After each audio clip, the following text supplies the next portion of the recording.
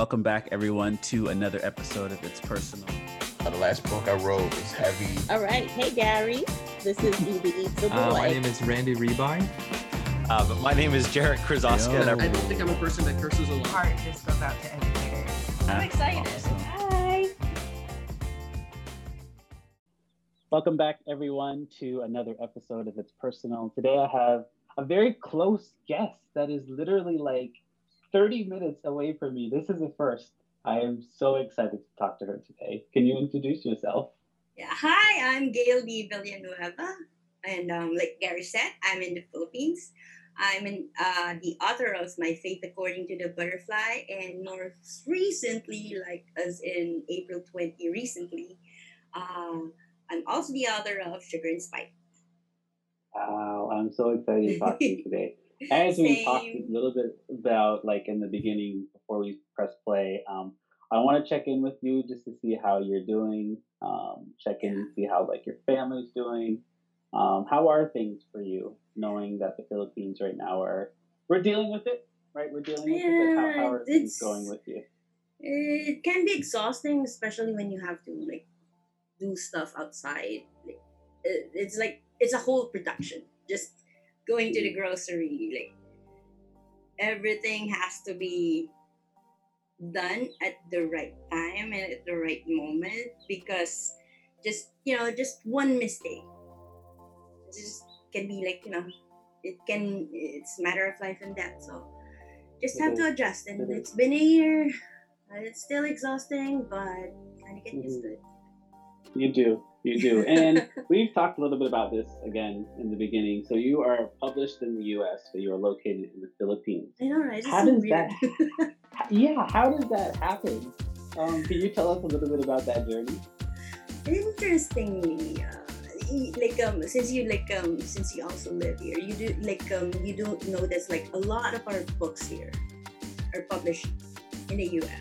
and the Philippines is like a huge importer of books from the U.S. and that's the kind of books that I grew up with.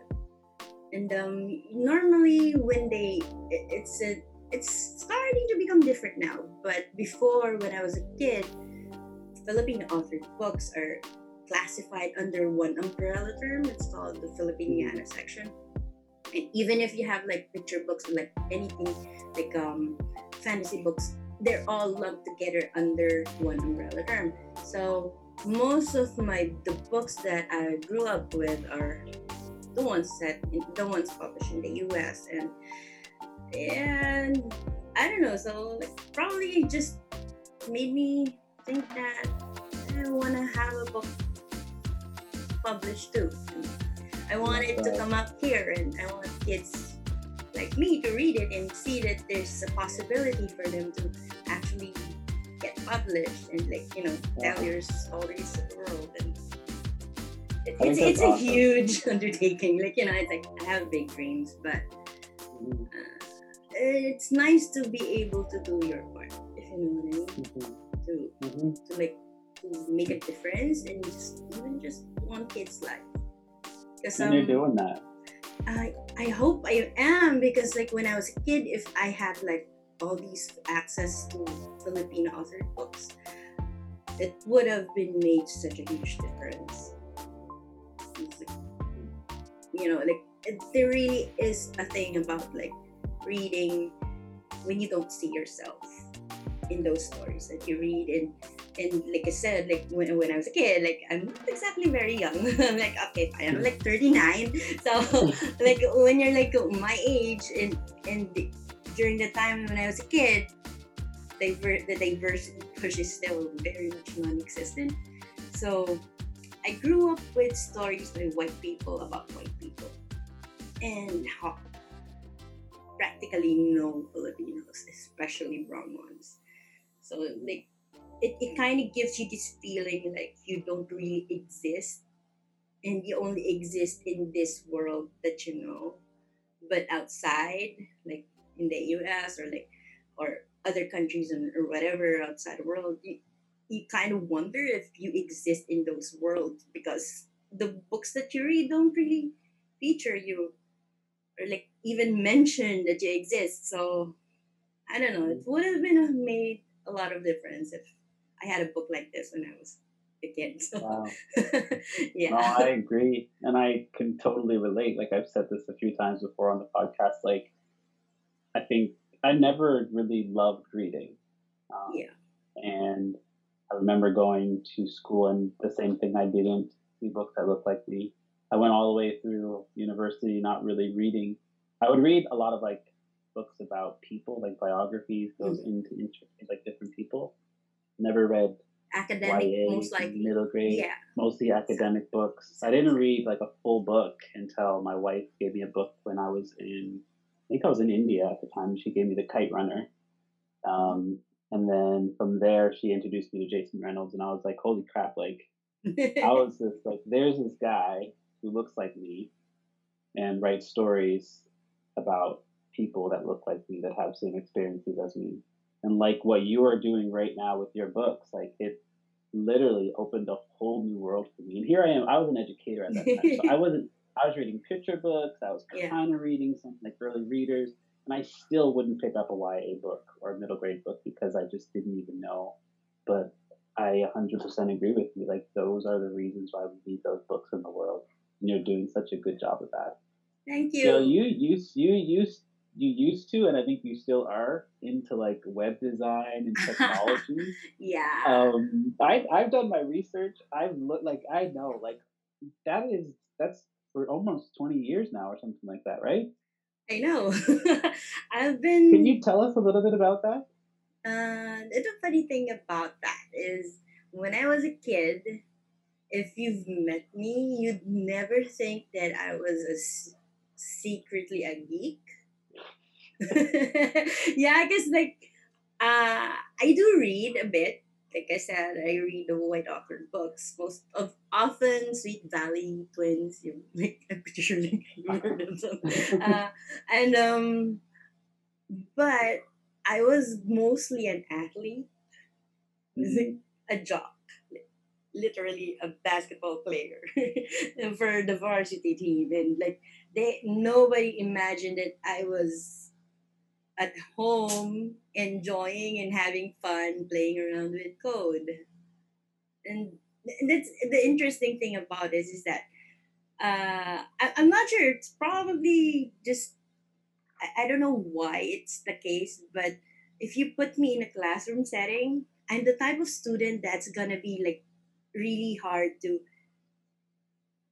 how do you describe it? Not to kick out of the classroom. It's like, most likely, I'm probably the student that you would say stay at the back or go outside because you're making too much noise or you're not paying attention or something like that. Because like, it's really hard for me to do one thing at a time. So I have to do two things at the same time. Like I need to Okay. multitask. Like, that's the kind of like person I am. So like, if you tell me to take down notes, I'm probably gonna decorate the whole notebook with doodles and stuff. So it's Mhm. it's just the type of person that I am, and I don't know. I find it difficult in a classroom setting, but if you give me something and you tell me, I want you to know how this works, and that's exactly how I learned web design. Is like I just deconstructed a website and just found out how things went together because like I need to see how it's actually implemented. So Mhm. That is so cool. That is so cool. That is so cool. And was that something that kind of ran in your family, or was it just something you just found interest in? no, that's funny. Funny you asked that because like my mom before she had her stroke, she was a really great florist and a watercolor artist. My dad Wow. is a photographer.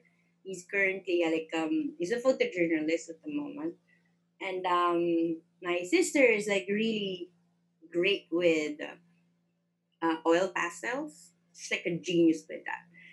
And me, me. I felt like I needed to be different because like Mm. when you have like family members who are kind of like brilliant at what they do, you really want to pick a skill that you know that they can't do. So no matter what, how much you suck, you're still gonna be better than they are. You know what I mean? And that's exactly why I picked web design because I was pretty sure they don't have the patience to deconstruct it. I do. So yeah, I decided like you know what I'm gonna like study web design because mom, dad, and my sister can't do it. And even if even if I suck at it, I'm still gonna be better than they are at that. So it's that, yeah, that's how it started. And like, for some reason, just got hooked. And 20 years later, I'm still enjoying doing what I do. That's the best. And I think that's what it's all about, right? I think you try to, as much as possible, find the things that you love. And if you can hone in on that and zoom in on that and continue that throughout your life, like for the most part, most people that are doing things that they are passionate about are happy. Like I don't think people who are doing things that they're passionate about are not happy. Yeah, you're not gonna be happy if you keep on like, especially if it's gonna feed you. If you're doing something that you don't like. It is now that you mention it, like I remember like when there was this one kid during a school visit who asked me, "You like your job?" Because my mom doesn't like hers. Wow.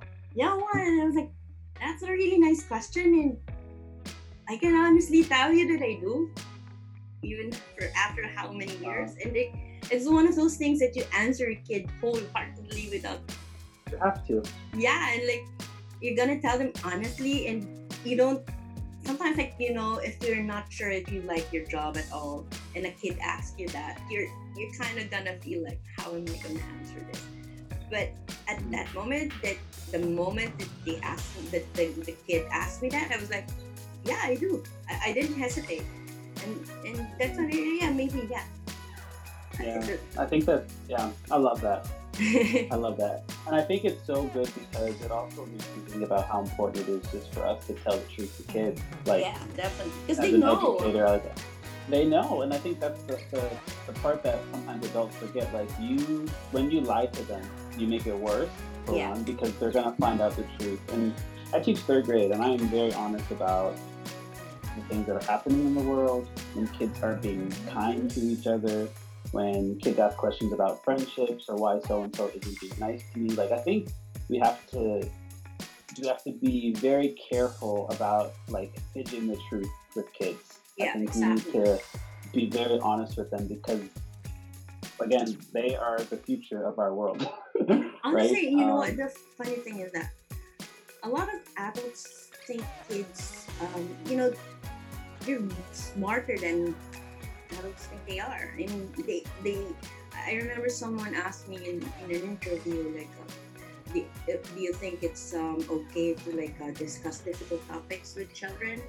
And because my first book, it discussed the drug war in the Philippines in an age appropriate manner, and like she was asking like what made me want to do that, and I was like, why not? Because it's a reality that a lot of families in the Philippines face, and I don't see the point that we don't talk about it and like lie to kids about it. Like we need to be honest with them, and like I feel like we're equipping them better if they know what it's about and they understand instead of like lying or like not telling them anything. So yeah, I agree. They know, like, yeah, they know.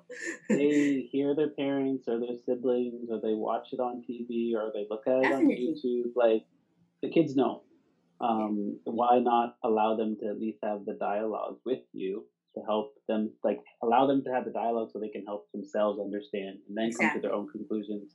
I think the hardest part is, especially as an educator, it's like sometimes parents or people in general think that we are like showering these kids with like our beliefs, and it's not that at all. It's like we are opening up conversations for them to come up with their own conclusions about how they feel about a specific situation.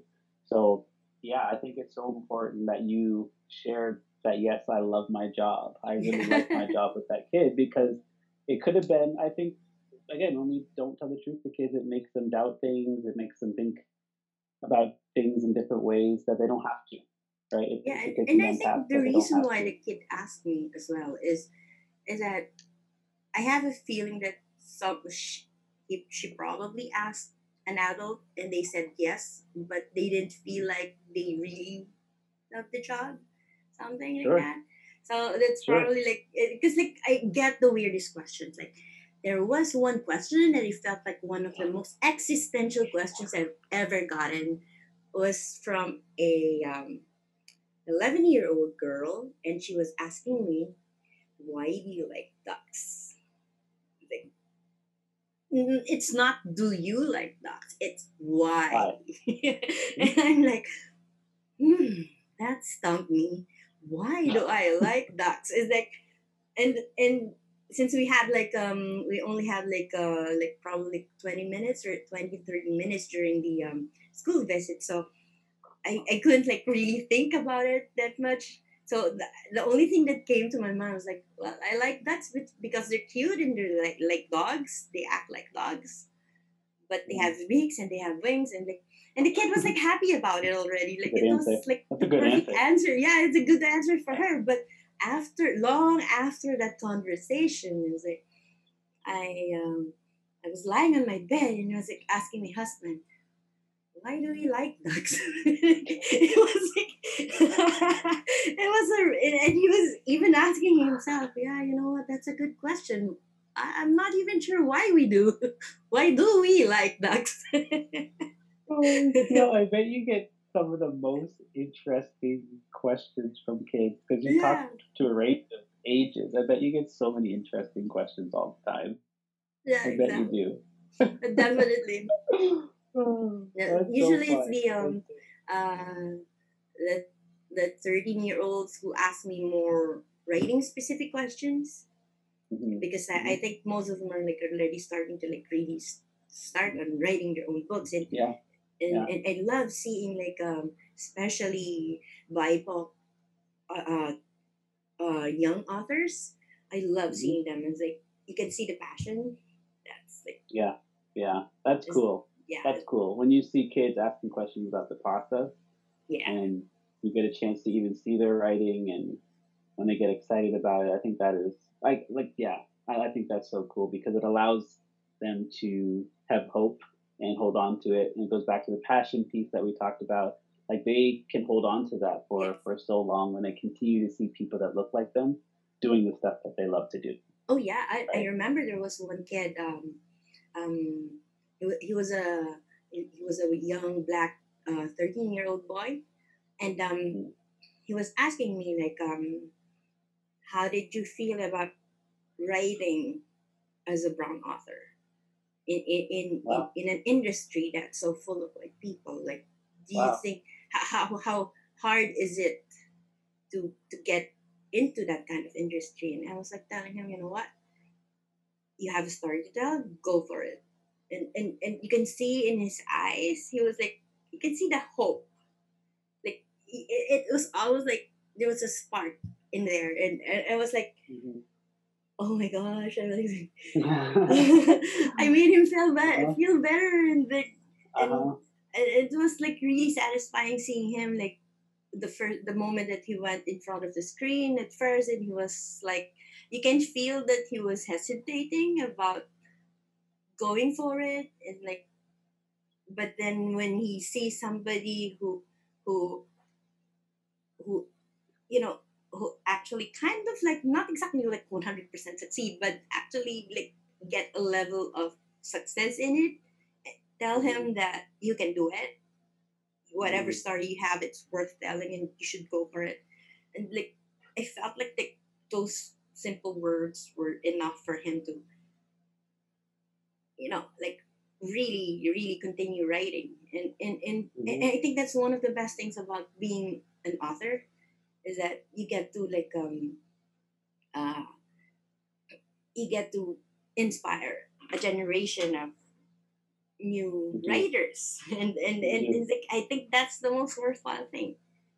Yeah. And No, I agree with you. And I want to ask you a question because I think it goes with what he asked you. Is like, your feelings on like the idea of own voices Mm-hmm. in writing, and you talked about that, like just how important it is to see kids. Oh my, do I hear something? Do I hear something in the background? Yeah, sorry, it's Hershey. She's chirping again near the mic. I love it. So I do. My question is, who are some other Filipino authors or illustrators that you enjoy, or that you when you started Oh, seeing those books, like who has inspired you through that journey? okay. I'm going to embarrass her again if she's listening. Erin Andrade Kelly is actually she's one of my mentors, and she was actually one of the first Filipino MG authors. Actually, she was the first Filipino MG authors that totally inspired me to write. Like Uh, that made me realize that uh, there's space in the writing industry for Filipino authored books about Filipino kids. And yeah. yeah, and what can I say? Like Erin is like just a genius when it comes to characterization. It's like, every time you read her books, it's gonna be like reading it's like having a master class on characters Wow. and like Wow. characterization. Yeah, it's like the voice for every one of her characters is just so distinct, and you can see that perfectly with Hello Universe. I think that's the Newbery Medal award So winning good. book. Yeah, it was so So good, and good. like the voices of the multi point of view narrative is like so distinct, and it's so different from when you read The Land of the Forgotten Girls. It's like even much Mhm. so much different. It's like, how do you do this? It's like,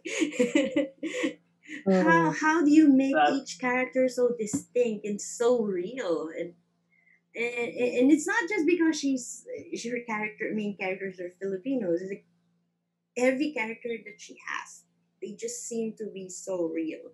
And mm, yeah, and like it, Erin is like, I call her Auntie Erin. Yeah, Auntie Erin is like totally an inspiration. And if you're wow. listening, Auntie Erin, I hope you're embarrassed because I mean, We'll make sure we send it to her. I'll make sure that I'm gonna like tag you when this comes out, because like you gotta hear like you're a genius. Gil, I just have a few more questions for you, and I think we can't finish the podcast without asking you about some of the lovely friends that you have at home with you. And I say friends meaning by the number of pets and animals that you enjoy. Can we maybe? I know you have one with you right now, Yes, it's but what are some Hershey. of your favorite? Look, so for those of you listening, you can't see Hershey right now, but Gail, can you just explain what you have in your hands right now? I have like a little duckling who was hatched 2 days ago. Adorable, She, adorable. yeah, unfortunately for her, she was the only one who hatched in this specific batch of eggs because our ducks are apparently getting lazy. And so she's kind of attached to me right now. And I know it's a Nothing wrong with girl that. because like we Mm. checked. we, Oh, we checked. There's that like a is so way. lovely. Yeah. That is so lovely. And Gail, what other animals, I guess, do you have and do I you have love? 3 dogs. We have two cats.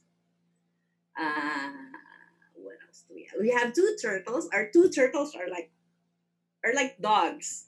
If they're hungry, like they're going to come up to you and like just keep on tapping your foot. And the funny thing about the turtle is that I remember a few months ago, I believe, or a couple of months ago, one of our turtles, the name is Tortolini. Tortolini escaped under the gate. Oh And no. like, yeah, my husband was like, oh my gosh, where is Tortolini? Like, I could feel his anguish because he really loves that turtle. And anyway, it's like we have this we have a neighborhood Facebook group, and he posted photos of tortellini. Please, if you've seen tortellini, please call us, because like we miss her and stuff like that. And she's really friendly. You'd be able to touch her, and thankfully, Tortellini didn't wander too far, just like 3 houses down. And Good. apparently, from the looks of it, our neighbor was. We get this feeling that they even hesitated on calling us, because like that's how friendly she is. It's like I was like Aw. thinking like probably Tortellini was asking for food and like keep on like touching them and like begging them and stuff, because when Friendly. we got there, you know what, they were like, you can see that every member of their family is like nearly in tears. But Oh. it was like you only had them like for less than a day. You only had her like she's been with you for like 6 hours. And why are you always crying? So apparently, as it turns out, Tortellini made a huge impact into their lives, and every now and then they Wow. still like visit the pass by our house, like asking, is Tortellini around? And That's so fun. That's so fun. That's so yeah. fun. And right now I'm befriending a how do you call that bird? I think it's the Philippine pied fantail.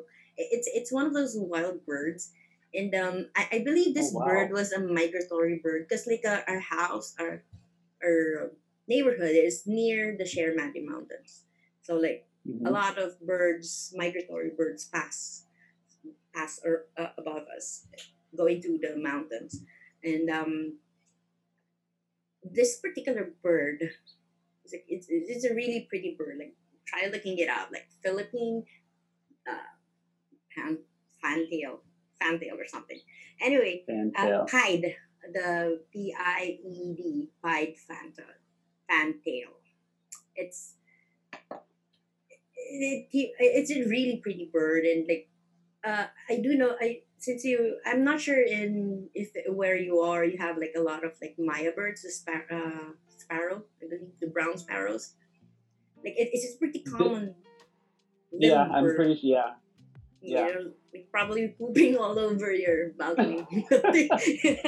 Like the common bird is usually the brown sparrows, the Maya ones. But here we really don't like the brown sparrows because they eat my duck's food. Like Oh wow. yeah, I mean like they go in packs, like huge flock of like Maya birds just ate my duck's feed, and I'm like, Oh wow.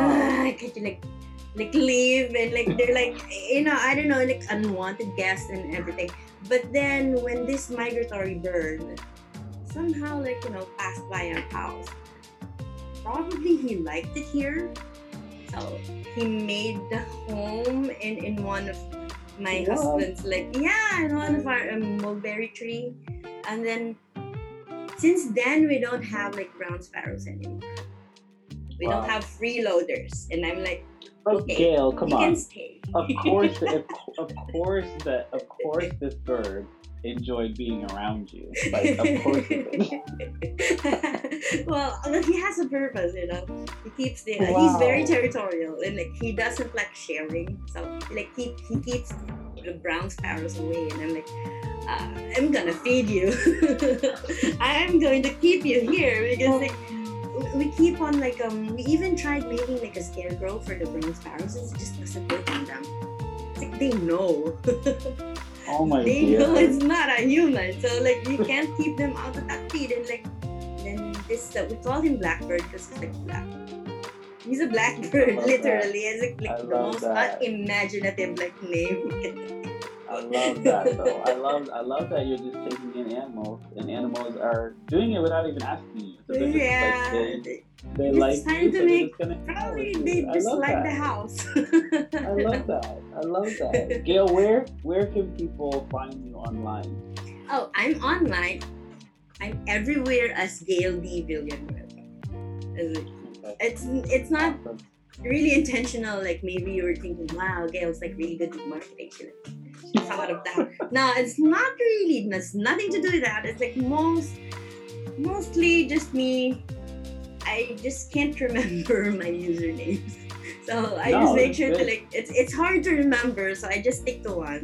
It's Gail D. Villanueva. Yeah, and even my website, it's gaildvillanueva.com. So I'm in that's most actually smart, so yeah, I mean like it's easier to remember for one thing. exactly. Yeah, Well, thank you so much. This is so much fun. Yeah, I So know. much I fun. had so much enjoy. Thank Like you. Remy was telling me that she guested here.